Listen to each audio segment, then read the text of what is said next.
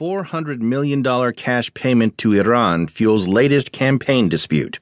By Michael D. Shear in the New York Times U.S. section. I'm Fleet Cooper.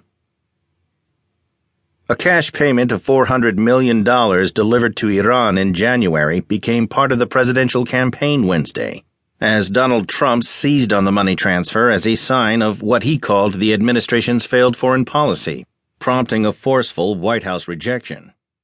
Josh